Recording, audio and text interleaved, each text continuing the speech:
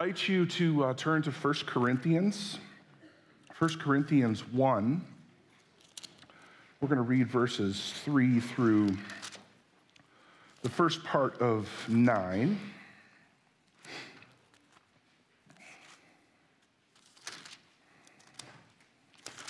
Yes. Actually, through 9. Yes. It's on page 1770 in your pew Bibles. 1771. The words will also be on the screen. 1 Corinthians 1, beginning at verse 3. This is Paul's greeting to the Corinthian church. Grace and peace to you from God our Father and the Lord Jesus Christ. I always thank God for you because of his grace given you in Christ Jesus. For in him you have been enriched in every way, in all your speaking and in all your knowledge, because our testimony about Christ was confirmed in you. Therefore, you do not lack any spiritual gift as you eagerly wait for our Lord Jesus Christ to be revealed. He will keep you strong to the end, so that you will be blameless on the day of our Lord Jesus Christ. God, who has called you into fellowship with his Son, Christ our Lord, is faithful. This is the word of the Lord. Thanks be to God. We enter into this Advent season. We are called to recognize, identify, and acknowledge the sobering reality of our fallen humanity and our desperate need for divine intervention for our salvation. We're reminded to examine ourselves, our thoughts and words and deeds, and also our attentiveness to the things of God. Because Advent is a time for new beginnings and fresh perspectives. It's a time to contemplate with wonder and awe how God invaded history on our behalf. The steadfast, unfailing love of God, even despite our shortcomings, is a dominant theme as we expectantly wait for the light of Christ to be renewed in our lives. Now, these blessings extended by Paul to the Corinthian church are pronounced upon a congregation, we find out later in the letter, that had forgotten that their spiritual gifts, their gifts were to be used for the edification of the church and the glory of God, rather than for promoting themselves and their own glory. So Paul begins this letter with these grace-filled words of blessing, which, if you're familiar with the Corinthian situation, might seem a little bit out of place.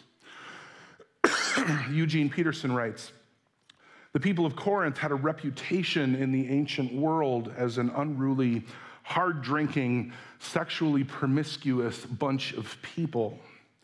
And so when we consider Paul's very positive words of blessing on these people, it might make us wonder if Paul forgot who he was writing the letter to. Did Paul forget about the disruption, the gossip, the sexual confusion, the abuse of gifts that characterized this community? Did Paul forget about the commotion that this congregation continued to generate? Now, I do this all the time, but I've noticed this in other people too. Often we express feelings of surprise or doubt or disbelief or amusement, that combination of feelings, by speaking aloud the one-word question, seriously? Seriously?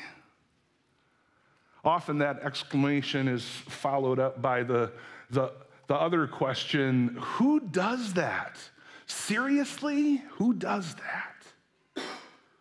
Well, this is what came to my mind as I studied these opening verses from Paul to this particular congregation. He greets them with grace and mercy and blessings. Seriously? He confidently proclaims that because of their faith, they will one day be found blameless before the Lord. Seriously? Paul, Who does that? Well, brothers and sisters, the good news this morning is that God does that. God always comes to us first. God always takes the initiative, meeting us right where we are, pouring out on us immediately his grace and his blessings. And so in this letter, Paul is going to deal with many problems suffered by the Corinthian church. But Paul doesn't simply put a Band-Aid on these problems. He gets to the root by pointing out to the Corinthians right off the bat what is true of them in Christ.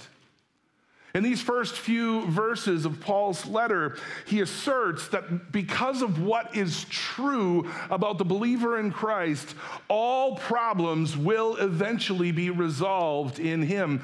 I've said it before in sermons, Christ is the answer. And so this passage reminds us that the motivation for our conduct as a church or a body of believers, and also for our conduct as individual believers, is the grace that has already been showered upon us in Christ. The grace that has already been showered on us in Christ. You know, as I think about my educational life and my vocational life thus far, both of them, I suppose, I am forever grateful to my teachers and my professors and my mentors that loved me enough to see me in the light of God's grace upon my life. They chose, despite my many shortcomings, believe me, they saw my potential. And when I did fall short of their expectations or strayed from the path that they had helped set me on, they refused to turn their backs on me. Instead, they confronted me in firm but encouraging ways so that I could put things back together with a sense of hope rather than with a sense of despair and a sense of failure. I mean, looking back, God has consistently blessed me with communities that loved me and did not cast me off because of my failures or sins. They chose to see in me God-given abilities and potential. They taught me, sometimes through tough love, that gifts without grace disrupt the body of believers. Which brings us back to Paul and the Corinthians. See, Paul discerns the gifts and the potential and the promise of this Corinthian congregation. And he sees it through the lens not of what they are capable of doing on their own necessarily, not through their human work or conduct, but through the work of the Holy Spirit and the gifts of God in them. That is the important thing to Paul. And do you know something? You know something? There is actually, I was thinking, a commendable feature that comes with people who have been forgiven of great sin. There's a commendable feature of terrible sinners who have been forgiven. Something that great sinners have that actually work to their benefit, and it's simply this. Great sinners tend to respond more quickly to great grace than do people who are not aware of their sin or who have not sinned so greatly. The person who has a great history of sin in their life, in other words, a lot of self-imposed baggage, when they turn to Christ, the guilt for that sin disappears, which leaves this great capacity in their hearts left to love God and to accept the wonderful grace of God that is far greater than all of their accumulated sins. And that is how Paul, believe it or not, reacts to this very sinful and immoral Corinthian church. He reacts with grace. As he writes to them in these first 9 verses, he's basically saying, look at who you are. Look at what you have in the Lord Jesus Christ. And it is only after he tells them what they have in the wonderful riches of God's grace that he moves on to exhort them and encourage them and rebuke them in the ways that they should be going. Perhaps we too need some exhortation, some encouragement, and some rebuke saturated in grace. After all, it is extremely difficult for us to maintain our focus in these days that lead up to Christmas and that celebration. It's so easy for us in the midst of all the gift giving and gift receiving and parties and so on to forget the true purpose of this season. I mean, we can get lost in all of those other things and forget the amazing gift that we received so long ago, Jesus Christ, who came first as a little helpless baby and will come again as the conquering king of the universe. Brothers and sisters, that's a big deal. And so as we consider God's grace upon our lives, and all of the implications that come with that, I think it would be helpful in our Christian walk to regularly look at our behavior and our words and our thoughts in light of the gospel. And I would guess that you, like me, might, in evaluating those things, occasionally say to yourselves, seriously? Does a Christian do that? Seriously, does a Christian think that way, talk that way, act that way? Am I reflecting the light and the love of Jesus Christ, these amazing gifts poured out onto my life, in my home, in my community, in my school, in my church?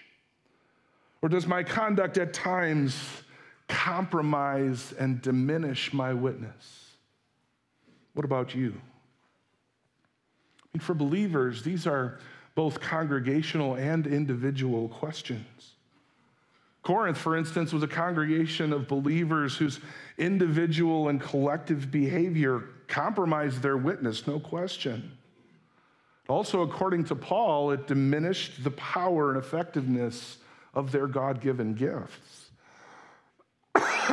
Now, as I read this text, I actually kind of questioned whether these verses of blessing upon wayward Christians was an appropriate passage leading into Advent. I mean, what are we as Christians to learn or discern or take away from this text? Why would writers of the lectionary put this text leading into this season of Advent?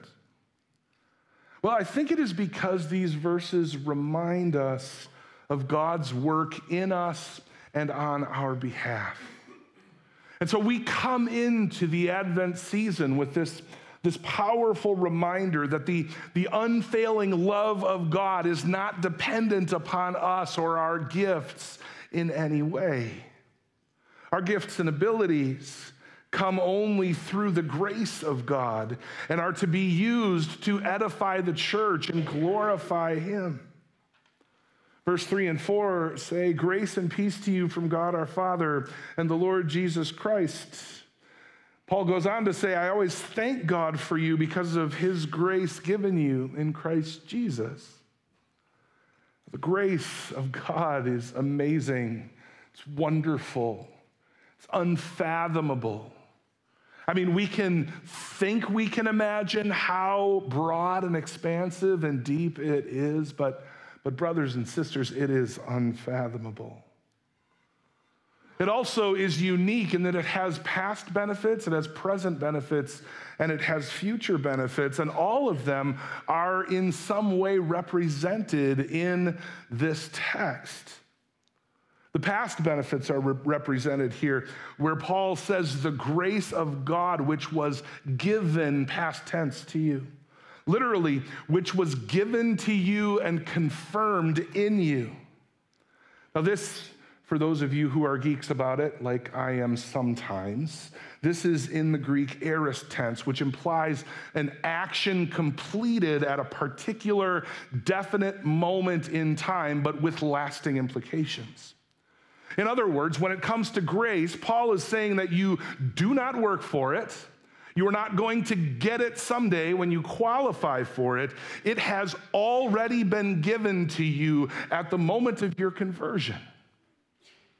Now, perhaps we should back up even a step further and ask, what is grace? Well, grace is the favor of God, unmerited and unrepayable. It doesn't ever need to be paid back. It does not expect it to be paid back. God doesn't expect it to be paid back. More important, in this case, when it comes to grace with regard to salvation, it's something that we could never pay back. In fact, the grace of God, as we have defined it here, as biblical scholars have defined it for centuries, the grace of God cannot, absolutely cannot coexist with three things: guilt, obligation, or human merit. Did you get that? Grace cannot coexist with these three things: guilt, obligation, or human merit. Now, you know, it happens in different forms, it happens in different ways, but there are a lot of people out there trying to work their way to God. People who believe in varying measure that they will get to heaven through some human effort. Maybe if I just express enough guilt, maybe if I just beat myself up enough, God will reward that. Maybe if I do just enough of the right good things, maybe if I do just enough of the good things in this life, even though I do it grudgingly, maybe God will reward that.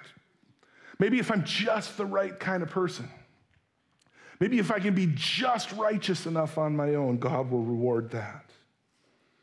Brothers and sisters, no. Grace cannot coexist with guilt or obligation or human merit. Some people believe that they can earn grace by thinking or saying or doing the right things. But, you know, how can that be?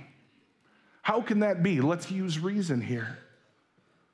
Because God's word teaches us that our righteousness is like filthy rags in the sight of God. You know what that means? That means even our best efforts, us on our best day, us in our best moments, aren't enough to meet God's standard. Which means that the good things that we are capable of thinking and saying and doing are simply not good enough to impress God. And you know, when you think about it, if they were enough to impress God, then we would seriously have to question God's standards, wouldn't we? We're talking about a holy God here. But nevertheless, God empowers us and enables us through his own strength and his own potential to do things in this life and in this world that please him. And so one of the present benefits of grace is just that. It is our spiritual giftedness. And what was true for the Corinthians is true for us as well, that God has given us these spiritual gifts in spite of our sin. God, in other biblical terms, lavishes on us a provision of everything that we need to grow in our faith. And Paul says here that spiritual gifts are proof of our testimony. Verse 5 and 6 say, "For in him you have been enriched in every way, in all your speaking and in all your knowledge, because our testimony about Christ was confirmed in you." Was confirmed in you. And so in spite of our sin, in spite of the sins that we've committed, in spite of the sin that we are still desperately trying to root out of our lives, we are also eternally secure. Verse 6 uses that word confirmed. In other words, it is absolutely definite. It's actually a legal term in the Greek referring to a guarantee that settles a transaction. And so what Paul is telling them is that God has settled the contract on your salvation. God has settled the contract of your salvation. And that, when you think about it, based on all of the other stuff that Scripture has to say about the matter, makes perfect sense, doesn't it? Because, look, God tells us in His Word what we need to do in order to get saved, how that works. God tells us that it is by grace alone, through faith alone, in Christ alone. And God promises that once He saves you, He will cleanse you with the blood of Christ. Now, after all that, do you really think that God would ever abandon you? Do you really think that God could ever abandon you?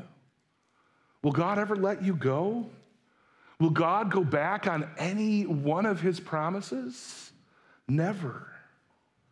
Why? Well, it says in verse 9, God, who has called you into fellowship with His Son, Jesus Christ our Lord, is faithful.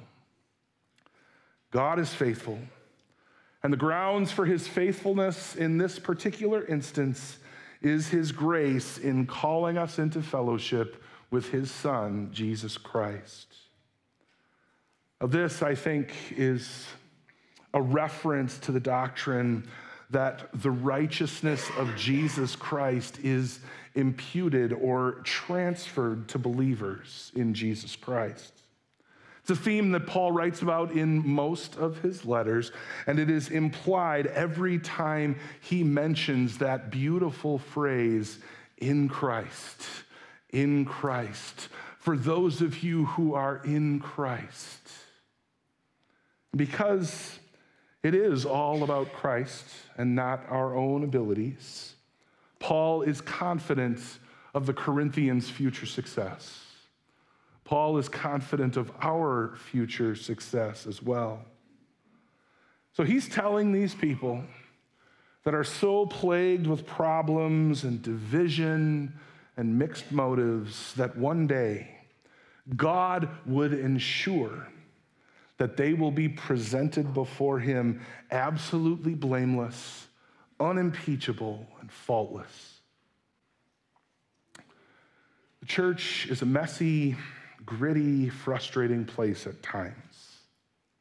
But God intervenes. First, to bless us with the gift of His presence, and second, to direct and challenge and confront and encourage us. This word of blessing invites us to draw nearer to God in this Advent season, just as we are, knowing that God loved us enough to bless us with the hope of the world, His Son, Jesus Christ. And brothers and sisters, He who began a good work in you will carry it to completion. So even though God comes to us right where we are, He says, don't expect to stay that way. I've got plans for you. How can Paul be so optimistic? Because he is confident in the faithfulness and grace of God. May His confidence in our great God be ours as well. Amen. Let's pray.